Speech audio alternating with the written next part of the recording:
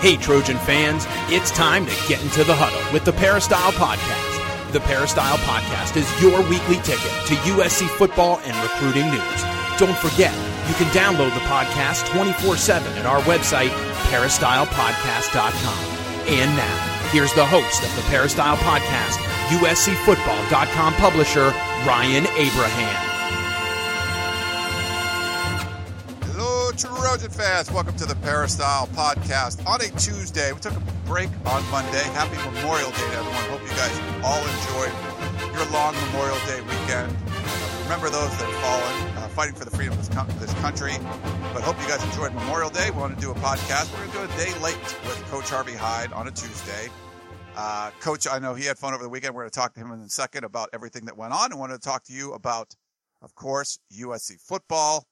Lots of stuff going on, getting ramped up, getting ready to go. So we wanted to get Coach Hyde on to answer some of your questions and talk about USC football. If you have questions for us, drop us an email, podcast@uscfootball.com, or you can leave a voicemail a couple of different ways. Call 641-715-3900, extension 816-646, or go to our website, peristylepodcast.com, and click on the left side of the page, and you can leave a voicemail right from your computer or your device.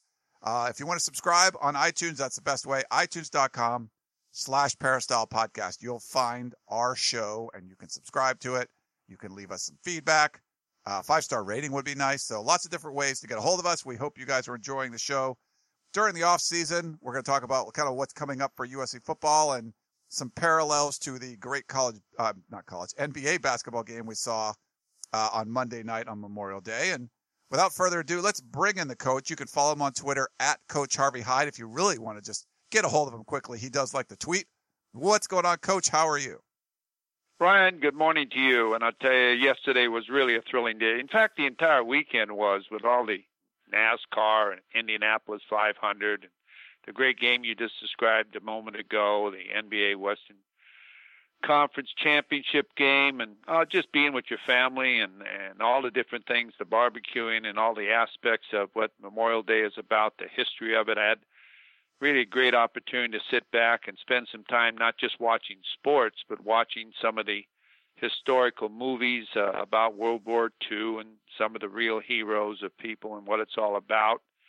So today we're back at work, and we'll talk about whatever topic you'd like to talk about, and let's get started. Yeah, that sounds good, Coach. And I wanted to thank our sponsor, Southern California Tickets. So sctickets.com. It's where you can go if you want to get tickets for a theater, go to a concert. I think got Zach Brown band coming up with my wife here pretty soon. But also, of course, sporting events, and not just USC events, but other events across Southern California and the entire nation. Go to sctickets.com or give them a call at 1-800-888-7287. Give them a call. Tell them Coach Harvey Hyde sent you from the Peristyle Podcast. And maybe they'll give you some sort of deal. That would be nice. But sctickets.com is the place to go if you want to check it out. And, Coach, there was a lot of sports going on over the weekend. And I'm not a huge NBA fan, but I do love the playoffs. Same kind of thing with hockey. Like, I like watching the playoffs more than anything. And Game 7s are just something special. And I was watching the game and I saw some parallels to what we've seen from USC football over the last several years, where USC, a lot of times they look like a dominant team. They're probably the more talented team, and then somehow things don't work out and they don't put it together and they don't win. And you saw Oklahoma City, how well they were playing, and they were dominating the Golden State Warriors in Game 6 at home, and then blew that one and had to come back to Oracle Arena up in the Oakland area. Then the same kind of thing. They had a 13-point lead in Game 7 as well. I didn't think they'd come out and play well at all in Game 7, and they proved me wrong. They completely did, but then they kind of reverted back to whatever it was in the second half and just basically choked the game away. And I don't know if you see, what, as a coach, like, have you seen that happen before where a team really looks that good and then all of a sudden does not? And do you see some kind of parallels to what we've seen with some of these USC teams over the last several years? Well, we're comparing basketball with football, and you're talking about playing a team 7 times, so you get to know those teams pretty well and what they do and how to play them, and you really don't have any secrets. You just go out and play, and a lot of times it's not what the other team does, it's what you do. and how well you play. And you don't get away from what really works for you. There was a period of time during the playoffs where I thought the Warriors were tired. They looked very tired, and I think that, at that time I thought the Thunder was going to win the series. I really did. I really thought they would because of the domination that they had over the Warriors. But then all of a sudden, the Warriors woke up, and the Warriors, Thompson and Curry, I just like to see a highlight film on them. When you see a game and then afterwards you hear the players and you listen to the post-game interviews, classy guys on both teams. No excuses, really classy as far as, they beat us, and you can see the Jackson as far as on Oklahoma City and the Westbrook and Durant, and then you see the excitement on the other side, and very carefully talking about their next series with Cleveland, not giving them any ammunition. They don't need it anyway. And you just say, wow. And I tell you couldn't have had a better series. I don't know. In fact, I would have been completely satisfied with that being the championship series. I don't know how they're going to play a series like that. But you know what I mean, Ryan? Yeah, that's unbelievable. So, with that in mind, you've got to really pay attention to what you do and what you do well. Somehow you won 73 games, okay?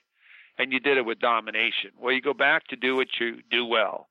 You don't let someone change you. And they passed the ball. They threw the ball around. They moved the ball. They made fantastic shots like they made the entire season. They played hard. They never let up. They always played hard. And when they got behind in a lot of those games, too, and that happens in football, too, when you get behind, sometimes you're just not on. Sometimes you drop passes. Sometimes you just miss a pass.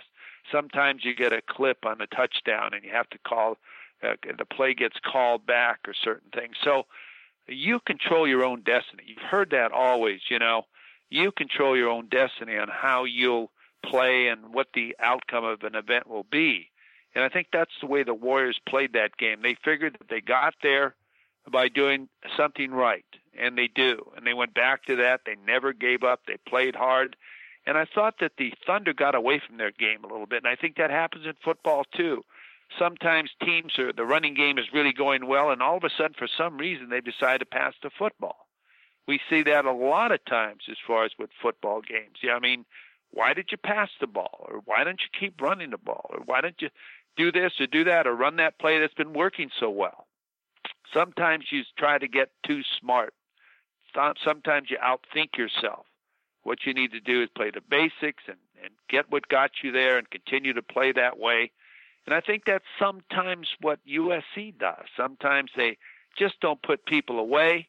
They've got to play their type of football. They've got to be in command of the game.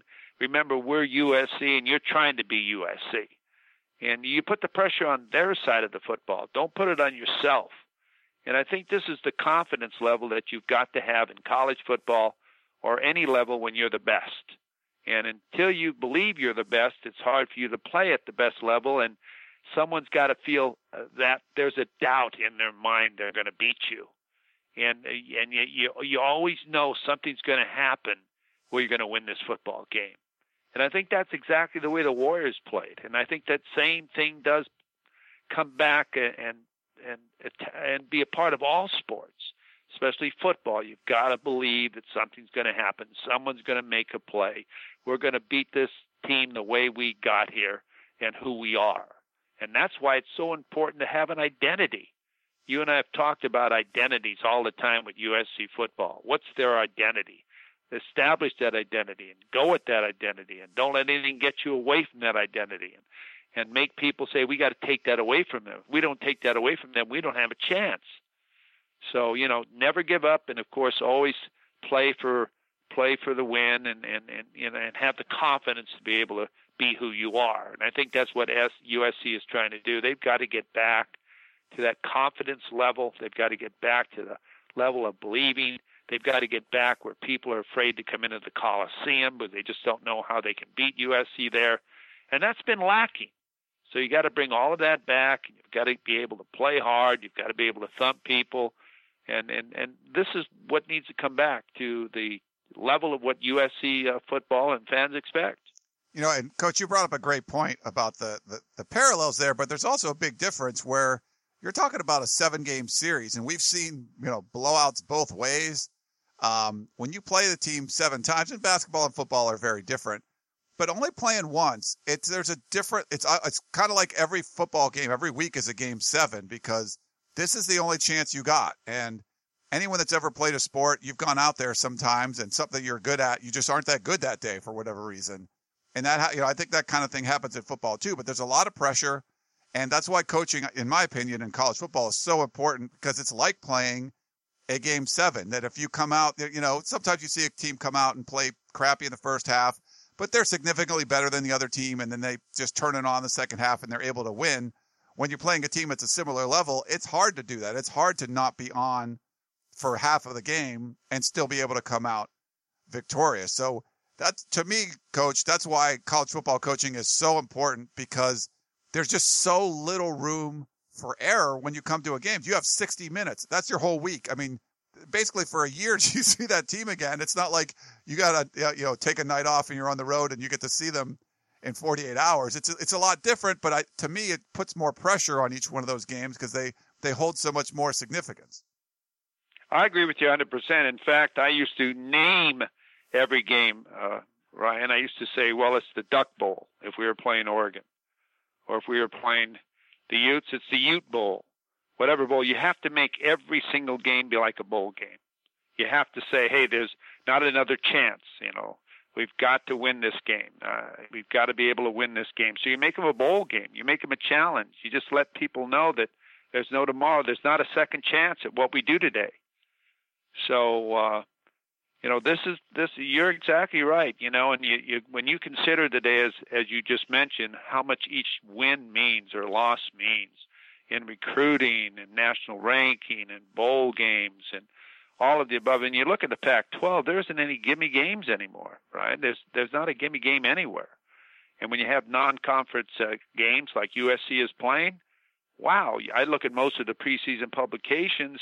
You've got Alabama in all of them, and you've got Stanford in the top 10 in all of them.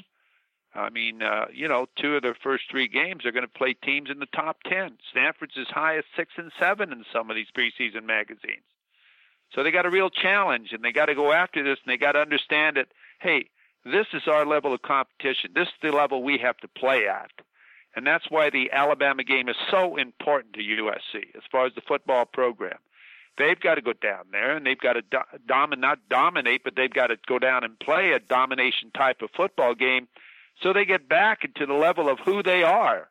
You see Alabama coming into California now and recruiting the top players in California. That's embarrassing to have someone come across country and start taking your top players back to Alabama. You look at all the recruiting lists that are out there. Alabama's in the top 5 for every top player in college football or high school football. So, and you don't see USC in those type of same levels all the time. And Ryan, you're into the recruiting, and you know exactly what I'm talking about. You've got to be able to beat these type of teams. So again, you gain the dominance of what USC's about, and kids do want to come back and play for USC because who you are. And that's why the Alabama game is so important, and the Stanford game is so important on what happens to USC football this coming year. It is very important. And the other thing to keep in mind, Coach, and this gets talked about every once in a while, but you look at the, Alabama, how they won all the things last year. If you played the exact same season 2 or 3 times in a row, the exact same teams, I don't think the results would be the same. It's just because, like, Alabama beats LSU one weekend and it's a close game, they could play the next weekend the exact same teams and have it the other, be the other way around. That's what's kind of strange about college football is that people take it as this absolute, like, oh, Alabama beat LSU. They're definitely the better team. It's not always that case. Anything can happen on any given week. And like I said, if you just rolled the dice and just redid the entire season with the exact same rosters, coaches, scenarios, and everything, you would have a completely different result. The final rankings would be different. There would be a lot of games that just would go the other way just because you played on a different day, So I think people look at it like, well, this was an absolute thing. UCLA beat USC, so they were a better team. It's not always that case, but that's I think one of the things that makes college football so great it's a short time, and there's so much riding on those 60 minutes. I agree 100%. I think college football is great, and I think all of our listeners agree with us when we talk about college football. There's nothing better than the excitement of tailgating, going to a college football game, cheering for your team, going on the road, talking about it all year round, reading the publications. It's all part of it. It's what unites the campus and the alumni with the campus. And there's been studies made that when teams are successful, there are more applications to the university. There's more contributions to the university, but there's more pride in the school. It's just a part of an atmosphere on a college campus and the alumni. So college football is absolutely exciting, and it's really important that schools that are expected to have that level of excellence have it. Now, there's a lot of people that say, okay, they had an 8-5 year or whatever. That's okay. That's acceptable. They've had a lot of problems. But now it's not acceptable. It's time to get back into that level of competition what people expect. The old price of tickets are going up. The renovation of the Coliseum is going up. People are asked to pay more and send in more contributions. They'll do it. But also, and I'm saying they also want to see you become successful so that they can brag at the country clubs and walk around town all day and laugh at the other schools and say we're the best. So, it's what you call amateur athletics. It's what you call collegiate football. But there's a lot more to that. All right. Well, let's talk a little USC football, Coach, more directly. And we had Earl in West LA. He's going to bring up the Notre Dame games. If you guys don't remember, last October, Notre Dame beat USC 41-31. I think they were ranked. The Fighting Irish were ranked number 14 at the time. And Earl wanted to talk about that. So I'll read what he says. He said, I watched the Notre Dame game again recently, and with time in the absence of the emotions of that incredible week, I was able to view the game far more objectively. It was a great game. We dominated the second and third quarters while Notre Dame rolled in the first and fourth quarters. The loss came down to 4 plays. Cody Custer threw 2 interceptions. The first was underthrown, and the second was forced into coverage. The receiver on both attempts was Juju Smith-Schuster. The second interception was most concerning as a Trojan receiver was wide open in the right flat, but Cody decided to force it to Juju instead. In spite of those interceptions, the 10-point margin of defeat came down to special teams, a block punt for the Irish touchdown, and a missed USC field goal. Based on past experience, I have a lot of confidence in John Baxter improving our special teams. My question is, what about Max Brown? Will he be prone to look for just Juju first? I know in practice they spread the ball around more, but in the game, it's about who you can trust. Darius Rogers and Stevie Mitchell seem to be trustworthy receivers. Do you think Max will see it that way in games, or will he become focused only on Juju? Thanks for all you do, Earl in West LA. Well, of course you realize, and Max realized who's the, preseason. He's a preseason All-American on every one of these preseason publications.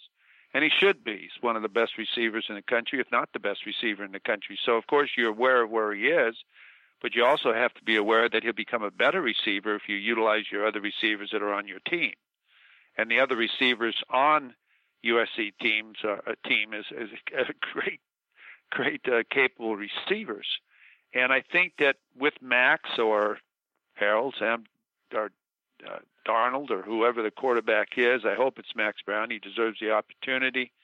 I think he will not lock on to Juju as much as what Cody did, because they played a lot together. I think he'll be able to spread the ball around a little bit. At least I hope he does, take advantage of the other receivers, and they'll become a better football team. And again, he's got to withstand the pressure of a receiver such as Juju coming back in the huddle and saying, I was open, throw me the ball, I was open. And again, this has to be a part of the coaching staff, T. Martin, the offensive coordinator, and saying, let him throw the ball to the person he should throw the football to, not that he doesn't know you're out there. So he can't succumb to the pressures of everybody wanting the football, because you're a better quarterback when you don't feel that pressure as far as I've got to throw the ball to Juju, I've got to throw the ball to him, because he's the great receiver, or he's the one that's going to come back in the huddle and tell me he's open. You just throw the ball to the right person with your reads, and all of a sudden things will start to roll. But it's impossible to cover everybody on a football field when you have great receivers and you utilize the tight end and your backs. This is something that they're going to have to utilize. You've heard me talk about the tight ends all the time. If you utilize your tight ends in the middle of the field and in seams and flats and bootlegs and different parts of the field, post and post corners and all of that, it's very difficult for a secondary to cover them all. So you've got to be able to understand that maybe Juju isn't going to catch 70 passes or 80 passes or 90 passes that Woods caught and all of these other guys caught, because that isn't what makes you a better football team. It's utilizing everybody, and that becomes everybody's then job to block on every single play, be ready for the pass on every single play. Don't loaf because you don't think the ball's coming to you, and play hard. And then Max will be a better quarterback too, because he knows he doesn't have that pressure to force the football into one receiver because of stats and how necessary those stats are for him to become an All-American. You become an All-American because of your team winning, number one, and the Heisman Trophy winner, but your team wins. And you've got to be thinking about your team before you think about your personal goals and your personal awards and all of that goes along. So that's how I feel on that. So it's a part of a team effort, and the coaching staff making him understand, and some of the great stars that will be at SC and have been at SC, like those great receivers, understand they may not catch the ball 100 times a game, which they are down a game, a season, like they had done in the past. All right. Well, thanks for that one, Earl. It kind of went all over the place, but I see what he was talking about, getting back to the Notre Dame game. You kind of break down some of the throws. Yeah, I don't remember the Notre Dame game that much now. Yeah, that was October. It's hard. I don't remember what I had for breakfast. So, but it's good. Trip back memory lane. You can remember some of those plays. Now, one of the topics that's been hot in college football is the scandal that happened at Baylor. Just terrible. Everything that's been going on. Art Briles, who people talked about as maybe being a replacement for when Steve Sarkisian got fired coming to USC. Most of the sources I talked to, Coach, didn't seem like he was the guy that wanted to leave Texas, but he's out. The president gets demoted. Crazy stuff. And we, obviously, their recruiting class for Baylor's falling apart. I get a lot of tweets about are USC going after a lot of the Baylor recruits, which I just don't think there's a lot of overlap. I haven't dug into it too deeply. But we get a lot of questions about it, Coach. And Lamar from the desert, from Lancaster, he wrote in and said, it's been a while since I sent you an email, but with the recent allegations of self-imposed violations at Baylor, if they were allow players to transfer out of the program, do you think that USC would be recruiting players for defensive line help from that program? I haven't dove into that much, Coach. I don't know if you looked at it or not. It doesn't seem like it's a likely thing, but just kind of get your thoughts. Well, I don't know if they're going to release the players or not from the program. I don't think they will. They did with the USC situation. I don't know. Would I recruit players from the Baylor football program at the defensive line if I was at USC? I think every individual player is a different situation. I don't think that if a player wants to leave Baylor and he had nothing to do with anything there whatsoever, and he's clean and everything else, then why wouldn't I? I mean, he has to go by this, director of admissions. He has to, be cleared to get in school. And I hate to see kids punished when they had nothing to do with anything, like a lot of kids at USC during their sanction period. Yeah, I would. That's my decision now, because, you hear people saying that kids deserve second chances. Well, this isn't a second chance. This kid, if I was to recruit him, really didn't have any problems and wasn't involved in anything there. So if he wasn't involved in any of the cases, and I don't really even know what they are, to tell you the truth. Well, I know that they've done a lot of firing there, and I think the AD left too, resigned. So they're probably pretty serious charges, but I would look at every individual player individually and say, first of all, I'm not going to bring somebody that isn't going to help us. Somebody that isn't going to help us as far as a student leader, as far as a football player, and a guy that can play or start for us. I'm not bringing any backups, okay? And then also I'm going to make sure that he's completely clean, and our compliance department would check with everyone to make sure he was, and And I would bring him if he was admitted and could play right away. Why not? Why wouldn't I do that? I don't know. Some people might say, oh, no. Well, not me. I would say if this kid is a good kid, it had nothing to do with any of the problems there at Baylor, I'd recruit him, certainly, especially if he can help us get better. Yeah, those situations, and this would be, I don't think Baylor would self-impose this. This would be a situation where the NCAA came in and basically said what they did for USC, that anyone on the current team is allowed to transfer out without penalty. Because, you might get a transfer with a penalty, but mostly for the USC case. And we put stuff in the war room about some situations, some transfer possibilities, like a graduate transfer. We talked about this. USC kind of needs defensive line help, does, right away, if possible. With Kenny Bigelow going down, that certainly hurts. So this would be a situation where by the time in the next couple of months, the NCAA would have to give them, anyone in the program, the ability to transfer out, which I think would be a crushing blow. It's already crushing that they lost, essentially their whole recruiting class.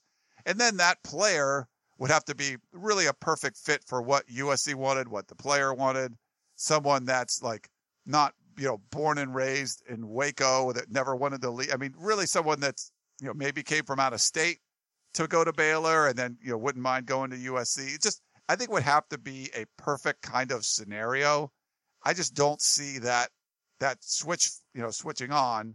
Now, maybe USC gets someone from down the road. And like I said, I haven't gone through the roster and tried to look for any, perfect fits, but it's kind of a long shot, I think, for the NCAA to rule that over the next couple of months before the season. What USC needs is help for the fall of 2016. To me, it just seems unlikely that's going to come from Baylor right now. Well, I don't know, and I don't know exactly. I don't really know what the cases are and what's going on there. It's unfortunate. In all the preseason magazines I've been reading, they're in the top 5 in every single one of them. So their program is certainly going to suffer. And I don't know what the situation is there as far as what went on. But as you mentioned, if a kid is a qualifier and the kid can get in USC and he's clean and so on, and the NCAA allows that, and the kid makes contact with the university, then I think you should look at all the options as far as making you a better football team. But and also a quality person into your program. But you certainly are going to be criticized for it, no matter who it is, by people as far as why would they take him? Now here we are doing this or doing that. So you got to really make sure that you're doing the correct things. Yeah, I agree 100%, Coach. All right. This is, I guess, kind of a related topic. This came out of the blue from our buddy Tarek. He wants to know, I don't think this is applying to USC, but maybe, other places. How much time should a coach be given before he is put on the hot seat? What do you think, Coach? Well, that's a good question, depending what type of program you go into and what the other coaches left you. First of all, and what the philosophy is of the university. So they're all different, of exactly what you should be as far as on the hot seat. Sometimes you go into a program, and the coach has left that program to go to the NFL, and he's got some great players there. All you need to do is just continue motivating those players and get a staff that knows these players and keep coaching them and make sure that they continue to play hard and understand what it's all about. Have a little change, just continue on the momentum. Now, it's not easy to do. They did it at Miami. The number of years they changed coaches down there. They continue to win. They do it at Ohio State. They had some trouble at Michigan, but now Harbaugh's there. These are the type of programs that demand excellence. And they have a little bit different of pressure than you are if you're at another school that doesn't have the same type of pressure that they do at these big schools such as USC, UCLA, Stanford, and so on. But I think that a coach should have a period of time, depending what the situation is in each program, like Mike Leach at Washington State. They're giving him time to get that program reset, and he's doing a great job. I mean, when he went up there, the program really didn't have any really concrete. Nobody feared them. Now you fear them. You don't want to play them now. I'm going to tell you that right now. They'll beat anybody on any Saturday. You look at the preseason magazine and you say they got several players on prediction to be on all conference teams. And hell, there's nobody that recruited these guys but them. So he's doing a great job up there. So you're going to give him more time, and he's going to get an extension on his contract, so all the recruits know he's going to be around. And guys that love to play that style of football are going to go there. Now at Oregon, you're not going to have a lot of time at Oregon. If you're going to follow Skip Kelly, you better win. And you better win because they're used to winning there. So, you better win a lot of games there. At places that have been winning, they don't have any patience because they feel that the players are there. You got to continue to win. Last year, luckily, they got a transfer quarterback that did a great job. When he got hurt in the bowl game, they just fell apart. They were up 35-0 or something at half, and they lost the football game. Well, that didn't sit well with the Oregon Duck fans and the administration, and, of course, a guy named Phil Knight. He didn't like that at all. So there's a lot of pressure there at the Oregon situation to maintain the excellence they have in their football program. And you take USC now. Let's talk about USC.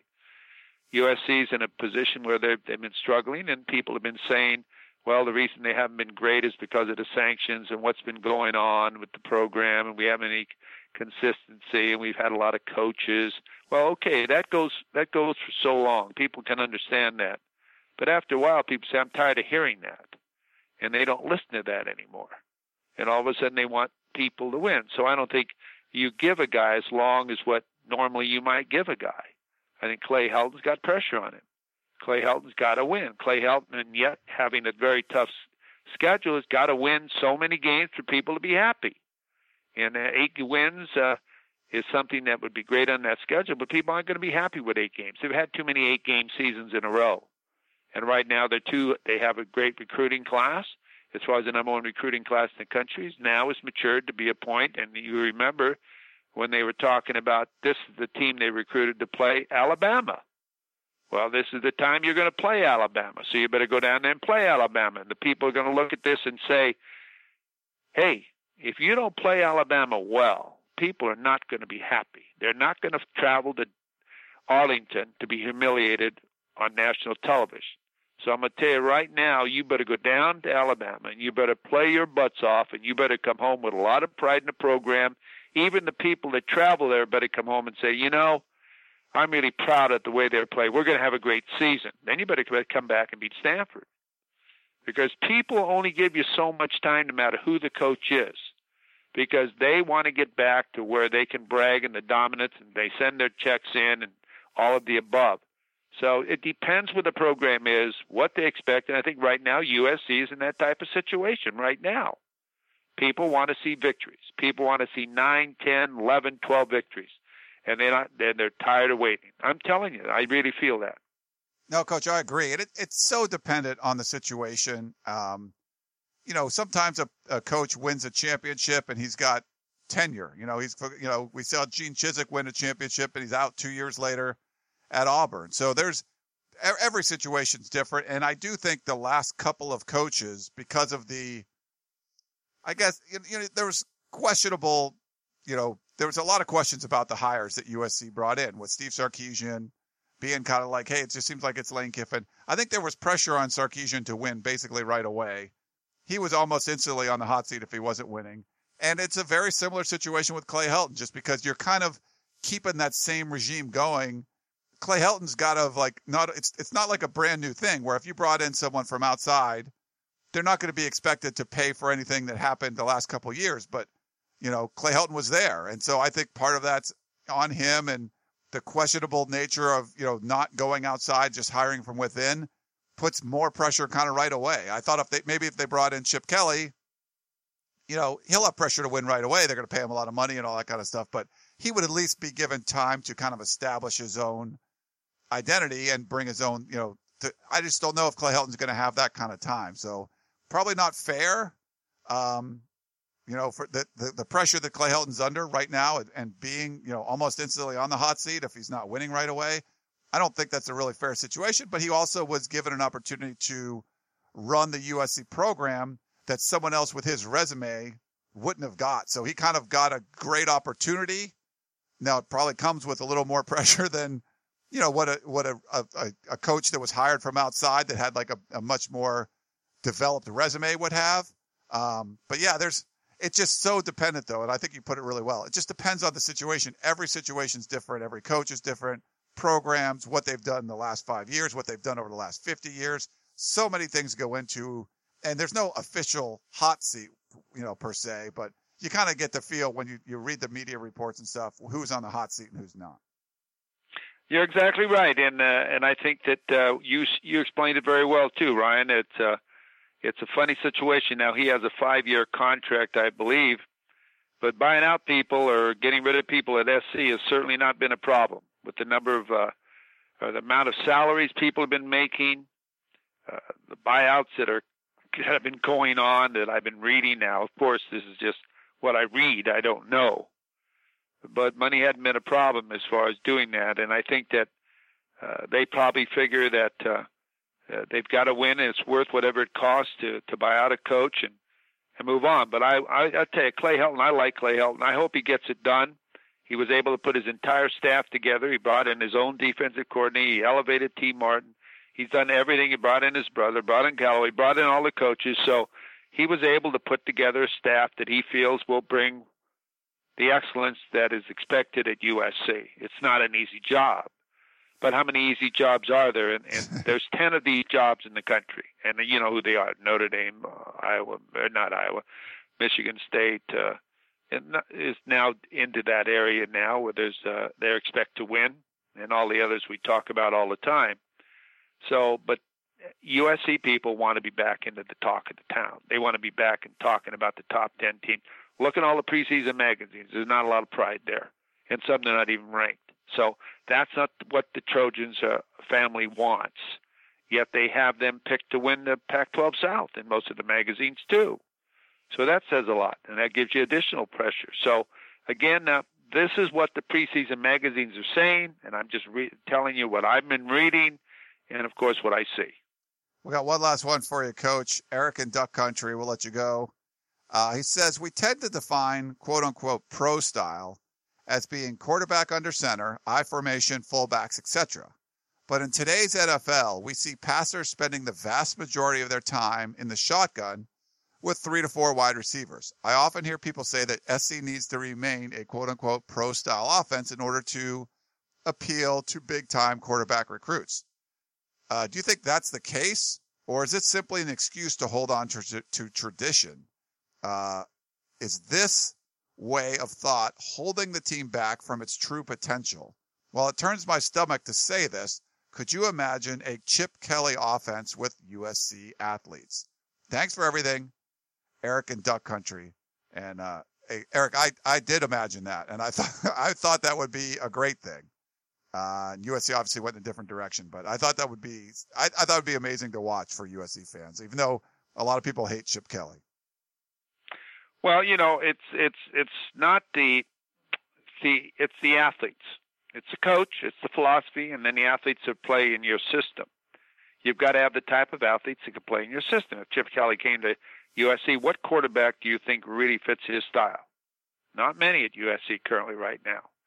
They basically have recruited the pro-style quarterbacks, but yet they run the offense really that I don't think fits their style of quarterback. I really like to see them in a pro. I really would like to see them in a pro, and I'm not saying they wouldn't get in the gun once in a while, the different types of spread formations, but you have to do that. You have to do that. You have to keep people off balance. You see Ohio State doing that. You see Michigan doing it, a combination of both. You see Alabama doing it, a combination of both. It's good to be good at both styles when you have great players. So, but I think that toughness is what makes your football program and great athletes. And you've got to be able to be dedicated to the tough side of it, and you've got to be dedicated to have your personnel fit the style of football that you're teaching, and that they believe in it as you believe in it, and they understand they come there because of what they've seen on the field. And right now, we'll see exactly what Clay Helton's style of football is. He's not the offensive coordinator anymore. He's the head coach of the style of football that's played on the defensive side of the ball, the offensive side of the ball, the special teams. He's responsible for all of it. So it's got to be a philosophy that he's seen, he's learned, and he knows what he can win with. And that's the way you got to be. It's got to be Clay Helton's responsibility for all of the above. No one else. It's not Pendergast is, I always say his name wrong. Pendergast defense. It's not T. Martin's offense. It's not John Baxter's special teams. They just happen to be coaching those positions. It's Clay Helton's all of the above, and he's responsible for all of it. All right, Coach, great stuff. We always seem to find things to talk about, even during the off season. But thanks for the great questions and cool topics. We get to talk about USC football. Summer workouts are going to be starting here any day now, so we're waiting on that. And then, of course, fall camp in early August. So this should be a lot of fun. But thanks again, Coach, for coming on and sharing all your insights. Thank you very much, guys. And remember, go to Southern California Tickets because I got some tickets to Barbra Streisand. What do you think about that? That's pretty cool, Coach. I never saw it. Well, I've never seen her in concert, but I've heard it's great. Yeah, well, it might be her last tour, so I thought I better jump aboard and get some good tickets. Nice. All right. Well, thanks, Coach, for coming on, and everyone else. Check out Southern California Tickets, sctickets.com. Thank you so much for tuning into the Peristyle Podcast. Hope you enjoy the show. We're going to have Dan Weber on tomorrow to answer more of your questions. Thanks for tuning in, and we will talk to you next time. Tickets, tickets, tickets. SC Tickets is your concert, sports, and theater ticket source. We have the tickets you need to any event worldwide. Football tickets are now available. Call SC Tickets now at 1-800-888-7287, 1-800-888-7287. That's 1-800-888-7287. Or visit us on the web at sctickets.com. SC Tickets, concert, sports, and theater.